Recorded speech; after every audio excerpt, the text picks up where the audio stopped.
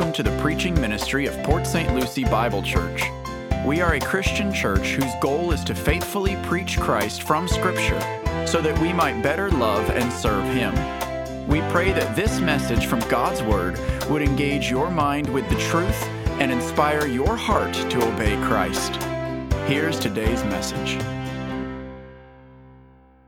In Matthew chapter 12 and verse 33, Jesus makes this statement. Either make the tree good and its fruit good, or make the tree bad and its fruit bad. For the tree is known by its fruit. You brood of vipers, how can you, being evil, speak what is good? For the mouth speaks out of that which fills the heart. The good man brings out of his good treasure what is good, and the evil man brings out of his evil treasure what is evil. But I tell you that every careless word that people speak, they shall give an accounting for it in the day of judgment.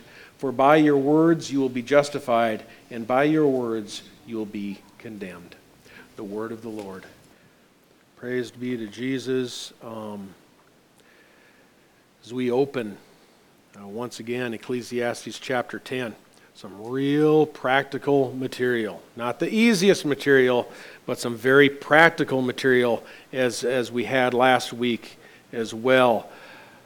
Our Lord's brother, James, stated in his second chapter that few things wield as much influence as the tongue.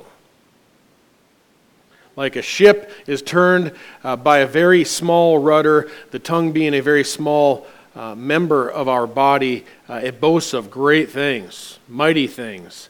Of course, we know that James there is using the tongue as a metaphor to describe the relationship of the tongue and spoken words, that influence that words have. Words have the power to build up or to destroy. And James also portrays our speech as arising from a deep source within us. He asks, does a fountain send out from the same opening both fresh and bitter water? Can a fig tree, my brethren, produce olives, or a vine produce figs? Therefore, as we turn our Bibles to Ecclesiastes chapter 10, we already know that Scripture often makes the connection between a type of speech and a type of person. Jesus did so earlier, just a few minutes ago during our scripture reading in Matthew chapter 12, verse 33, where he said, either make the tree good and its fruit good, or make the tree bad and its fruit bad, for the tree is known by its fruit. The fruit will be good or bad according to the type of tree. Jesus therefore concludes, the mouth speaks out of that which fills the heart. On another occasion in Matthew chapter 15 and verse 18, he tells his disciples, the things that proceed out of the mouth come from the heart, and those defile the man. For out of the heart come evil thoughts, murders, adulteries, fornications, thefts, false witness, slanders. These are the things which defile the man. Jesus again points to the heart. He states that words that are spoken come straight out of the heart. And the heart in Hebrew thought equates to the mind, to the source of thinking. The heart serves as both an indication and a source of what we think.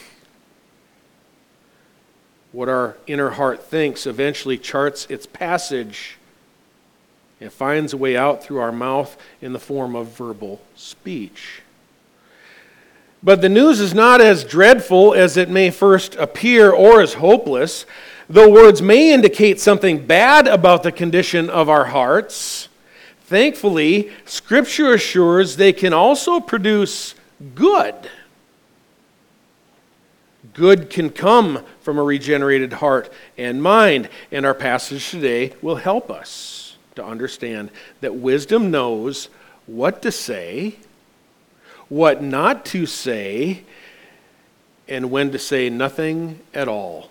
When we should say nothing at all. Reading from Ecclesiastes chapter 10 and verse 12. Words from the mouth of a wise man are gracious. Well, I think we can just take a moment just to breathe in that fresh air right there, all right? People who are wise are verbally gracious. Scripture is going to have a lot more to say about this today, but just take a moment to ponder how when we arrive in heaven before our Lord Jesus, then that presence of sin is finally removed. All speech that our ears hear is going to be pure, full of grace. Why long for that day? And this knowledge of a future hope, it can only be enjoyed by a Christian. But the spirit of Christians can practice this today as well. Proverbs 22, verse 11. Listen to this. This is good. He who loves purity of heart and whose speech is gracious, the king is his friend. Jesus is our king and he rules over our hearts. And Scripture assures there will come a day when he will remove every lingering, unclean thing from within us. Folks, this is a promise unbelievers cannot enjoy. When the prophet Isaiah was given a vision of the glorious throne of God, he stated, "Woe is me, for I am ruined, because I am a man of unclean lips, and I live among a people of unclean lips. For my eyes have seen the King, the Lord of hosts." And though Isaiah believed in the Lord God, Yahweh, Isaiah was troubled by a debilitating feature in his heart. Lingered in his heart, and therefore it became manifest in his speech. You know, when Isaiah said, "I have unclean lips," he's confessing a problem with his heart. I can only imagine he marveled at the purity of speech made by the angelic creatures who surrounded the Lord God, exalted on high, singing much like we did earlier, "Holy, holy, holy is the Lord of hosts. The whole earth is full of his glory." In heaven, all of our speech will be gracious. That is a fantastic promise that can be realized today. Yet we dwell in sinful flesh, and often our words remain contaminated. Therefore, we receive this valuable reminder to be wise, beginning in verse 12. Words from the mouth of a wise man are gracious, while the lips of a fool consume him. The beginning of his talk is folly, and the end of it is wickedness, wicked madness. Yet the fool multiplies words. No man knows what will happen, and who can tell him what will come after him? The toil of a fool so wearies him that he does not even know how to go to a city. Woe to you, O land, whose king is a lad, and whose princes feast in the morning. Blessed are you, O land, whose king is of nobility, and whose princes eat at the appropriate time, for strength and not for drunkenness. Through indolence the rafters sag, and through slackness the house leaks. Men prepare a meal for enjoyment, and wine makes life merry, and money is the answer to everything. Furthermore, in your bedchamber do not curse a king, and in your sleeping rooms do not curse a rich man, for a bird of the heavens will carry the sound, and the winged creature will make the matter known.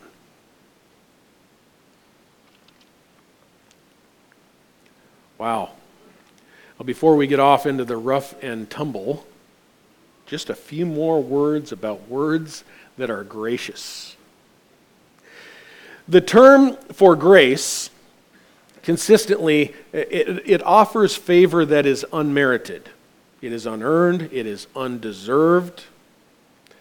A wise man extends words that are gracious to others. Unearned blessing when it's unearned. Solomon is not here describing words that are exchanged for service. The first half of verse 10, therefore, does not indicate speech that will enable us to gain something in return from other people, namely their favor. Rather, this is favor that we dispense to other people, namely the gracious gift of God.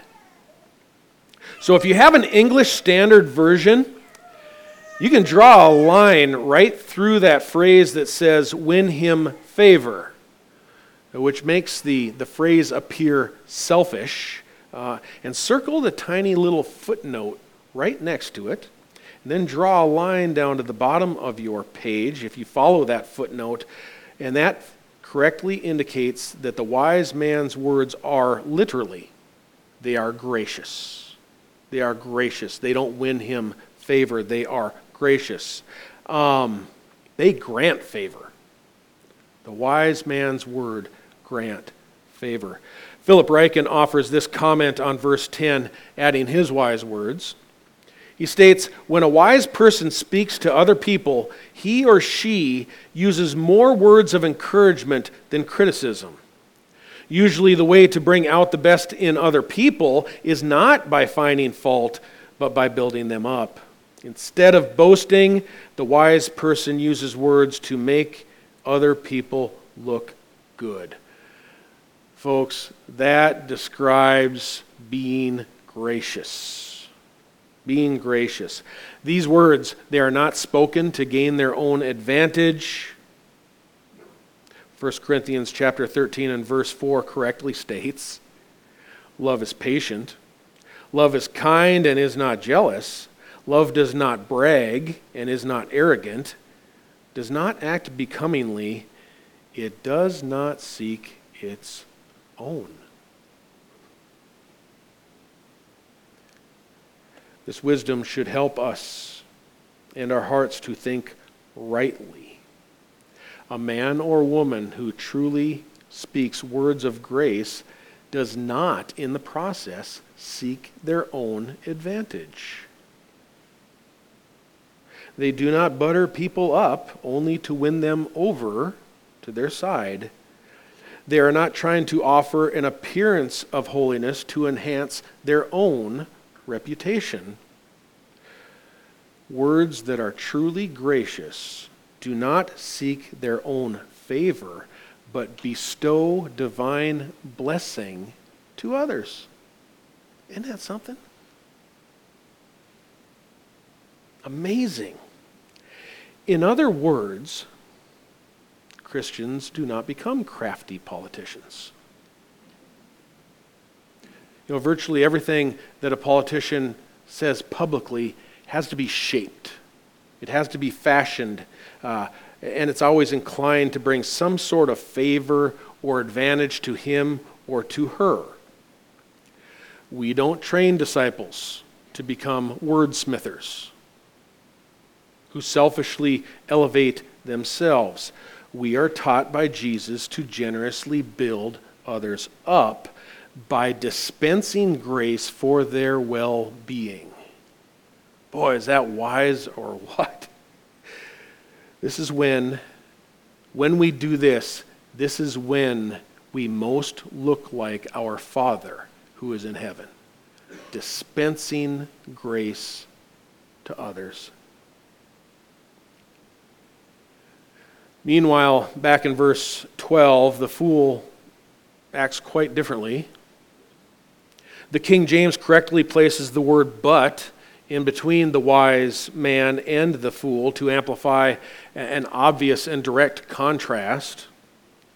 Because, it says, the lips of a fool consume him. The beginning of his talking is folly, and the end of it, literally, the end of his mouth is wicked madness. The end of his mouth is wicked madness. Verse 13 assures that his speech is not gracious, but self-aggrandizing from beginning to end, from start to finish, and it digresses as it goes on into mischievous madness. Madness. Boy, Solomon doesn't tend to sugarcoat, does he? But it's very helpful. It's very helpful. The fool's words will eventually consume him and even swallow him up whole. Yet still, verse 14 says, the fool multiplies words. Oh, what kind of words, you ask? A fool multiplies words of boasting. Solomon says, even though, verse 14, no man knows what will happen, and who can tell him what will come after him, this is reflective again to our Lord's brother James in his epistle, who said, come now, you who say today or tomorrow we will go to such and such a city and spend a year there and engage in business and make a profit, yet you do not know what your life will be like tomorrow. You are just a vapor that appears for a little while and then vanishes. This is the guy who doesn't realize or recognize he's a vapor. If you're with us when we were at the introduction to Ecclesiastes, Solomon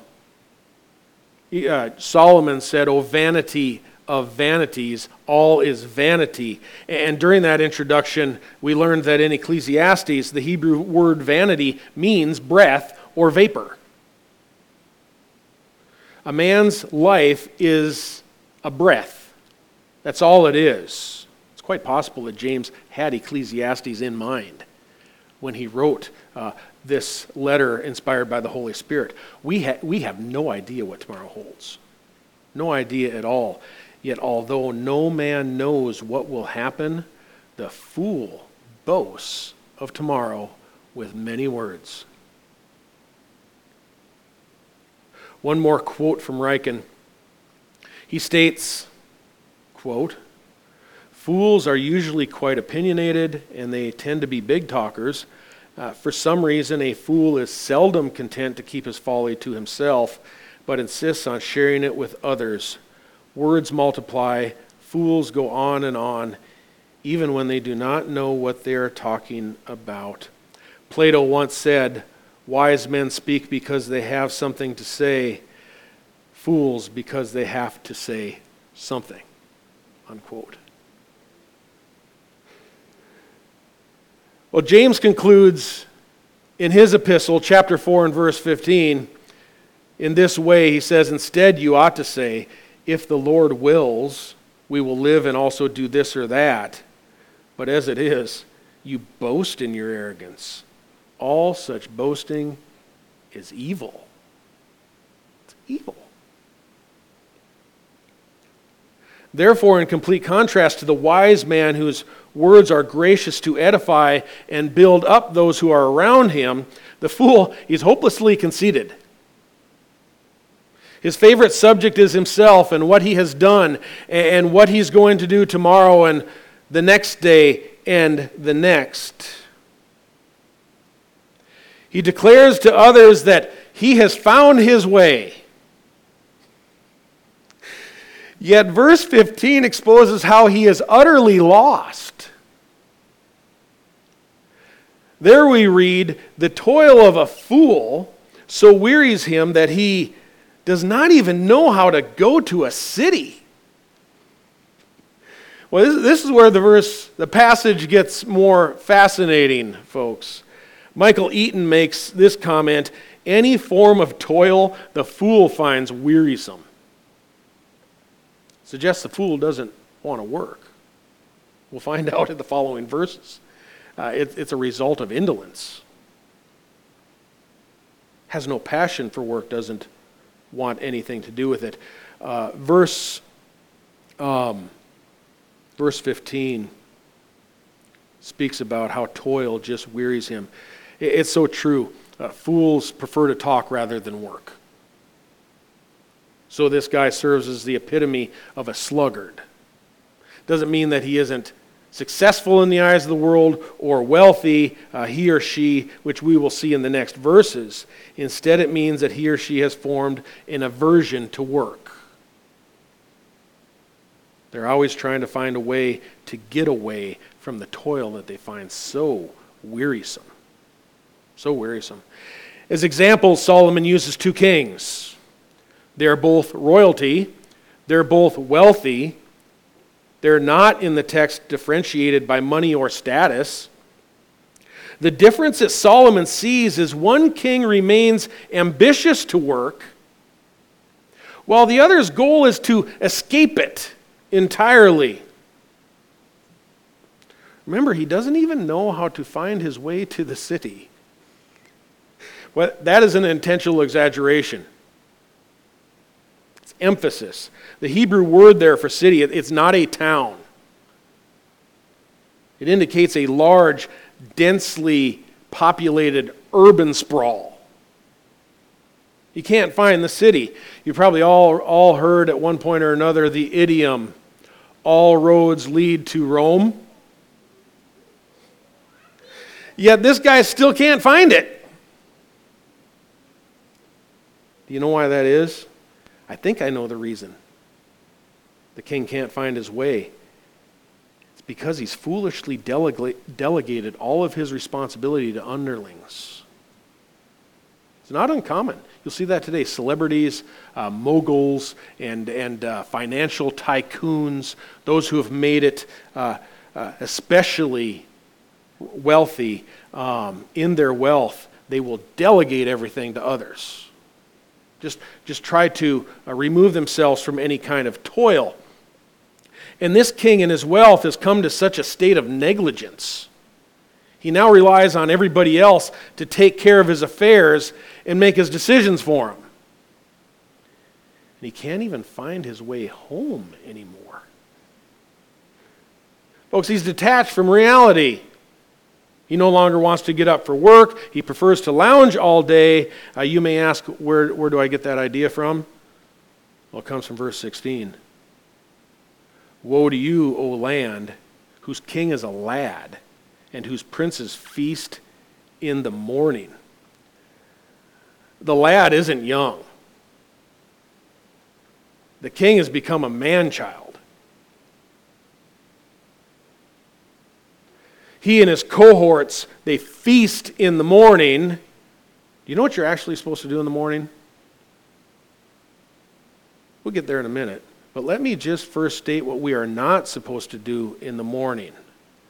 That is found in Proverbs 24, verse 16, which says, as the door turns on its hinges, so does the sluggard on his bed. The sluggard buries his hand in the dish. He is weary of bringing it up to his mouth again. The same sluggard also claims, there's a lion in the road. You've heard that proverb, right? There's a lion in the square. There's no lion in the road, folks. That's just the sluggard's fabricated excuse for not getting up and doing what he knows he should do every day. If you want some really good scriptural advice from Scripture, this complements last week. Here it is. Last week our lesson taught us to be diligent and take time to sharpen your axe before you begin work, remember? Today's lesson is get up each morning and go to work instead of just talking about work. The foolish king has grown irresponsibly complacent and no longer wants to work. You know, one of the biggest fallacies of life, this ought to help all of us here. One of the biggest fallacies of life is this, that success is realized through becoming so rich, so wealthy, that you don't have to get up for work anymore. I want to lounge. I want to relax. I want my own island. I want people to come and serve me. I want everything given to me. Folks, that does not describe success.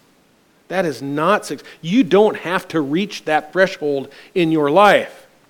Likely the amount of money you are making today, though we always want to improve in our life, likely what you're making is enough. Just get up every day as the Lord so allows to provide for you and your family. Be happy with what you have. Folks, to want to get to a point where you don't have to do anything, that's not success. That's sloth. It's symptomatic of a moral lapse and character flaw. There's no stopping work. You don't get finished with work. Man was created by God for work.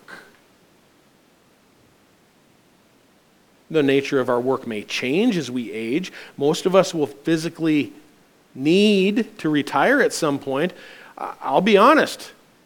If I'm in a third-story building with a fire, I don't want an 80-year-old fireman to come in and carry me down the stairs and out the front. There comes a point where you don't do things the way that you did before. At some point you may retire and become productive in other ways. But if he ever had one, this foolish king has lost all work ethic. He no longer rises each day to take care of business. Instead, he delegates while he and his friends feast every morning. They're just lazy, and the kingdom's falling apart. It's falling apart. Therefore, in verse 18, through indolence the rafters sag, and through slackness the house leaks. King James says it this way, by much slothfulness the building decayeth, and through idleness of the hands the house droppeth through. His roof is literally caving in around him. But you ask, it's a king. Doesn't he realize and see that his roof is leaking? No, he doesn't. Because his roof is fine.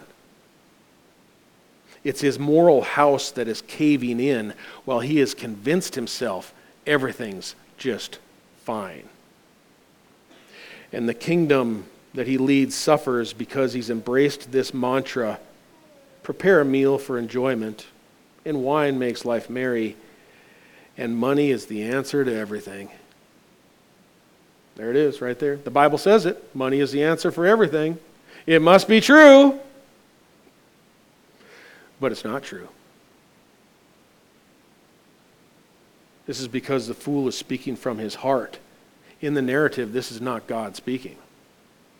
Money can't buy entrance into the kingdom of God. It can't fix everything. As Jesus said in Luke 18 to the rich young ruler, though it might be able to hire someone to fix a leaky roof, which is kind of nice, money cannot prevent your moral house from caving in. Boy, it'd be a little tough to live under a king like this, wouldn't it? Money is the answer to everything. And spoken by the ruler who has the power to determine your taxes. And money is the answer to everything. Boy, nothing in the Old Testament applies to anything we got going on today, is it? Psych. They still say that. Psych.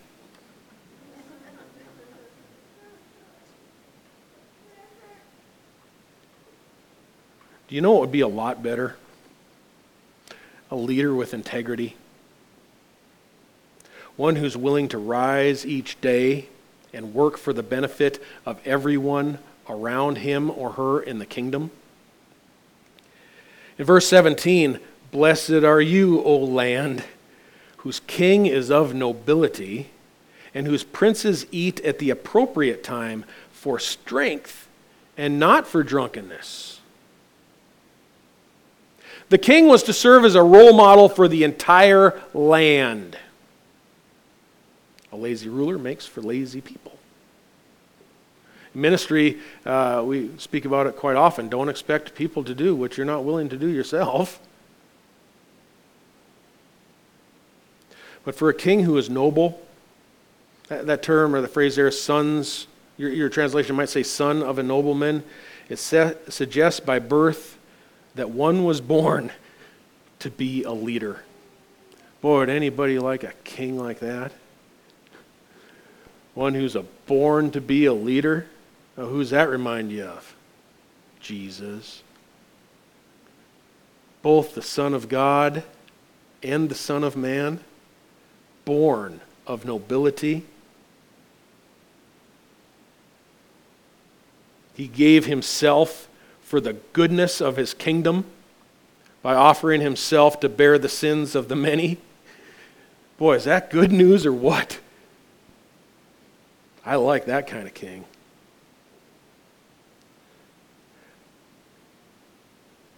He and his cohorts, the good kings, sit down to feast at the proper time at the end of the day when the work is done. And they do so to regain strength, to rise up again tomorrow and do it all over again. Boy, that's what we want to look like. So wisdom has taught us what to say, words of grace and edification, what not to say. Dude, what direction is the city? The fool. And finally, in preparation for our close, when to say nothing at all. This could be the single most valuable piece of wisdom in Ecclesiastes right here. I do like the rendering of the English Standard Version for this one in verse 20.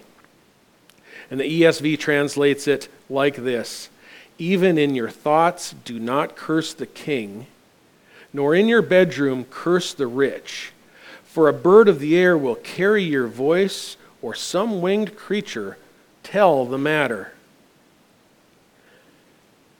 Do you remember at the beginning where we started and how we learned that the heart is the source of our thinking?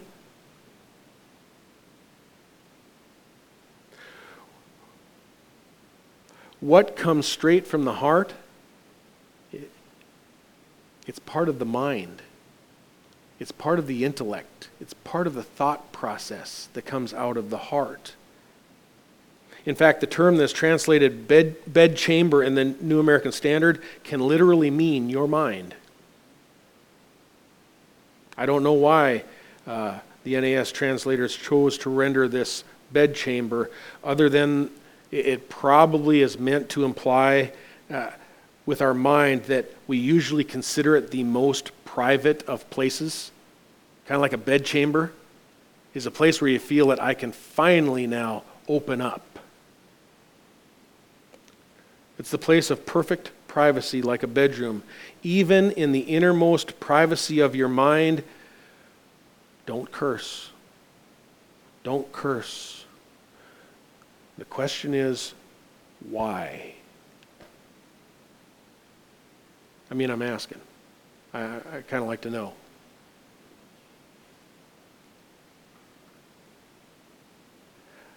I have what I think is an acceptable explanation. I'm hoping someone in here could maybe come up with something a little better, but this is what I've got. This is my best shot. Having learned that the thoughts of the mind and the heart are virtually the same, how your heart thinks is what your mind thinks, same source. If you begin cursing privately in your heart, what is eventually going to occur? Even in your innermost privacy, Jesus suggests it's going to bear fruit. What you think is going to bear fruit. The mouth speaks out of that which fills the heart. And the thoughts of your heart are going to eventually create their own exit. And you're going to say it. It's going to exit in the form of spoken words. And if cursing is what fills your heart, you eventually won't keep it to yourself. And once you say it, your words are going to sprout wings and they're going to flutter everywhere. It's going to be like Twitter. Once it's published, it's gone everywhere and you can't put it back in again. How often have you said or thought to your heart, boy, I wish I hadn't said that. And once you say it, it's done. Wisdom would say, stop it. Stop it. Even before it fills your heart, fill your hearts and minds with something else. Something that is gracious. Let that come out of your heart. How much better it would be to always remain full of God's grace, and then our words will always remain gracious. Let's pray for that.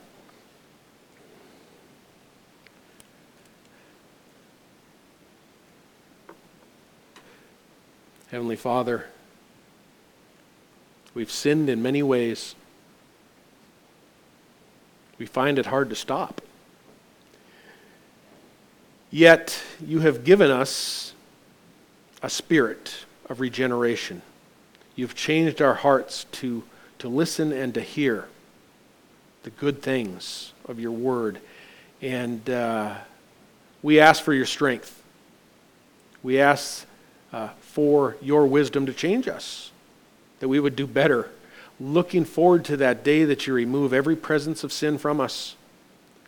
Father, we cry out as we look forward to the day that your Son returns. But until then, help me, help us to live a life of grace that is extended to those around us, even when they don't deserve it. Thank you, Jesus. In Christ's name we pray. Amen.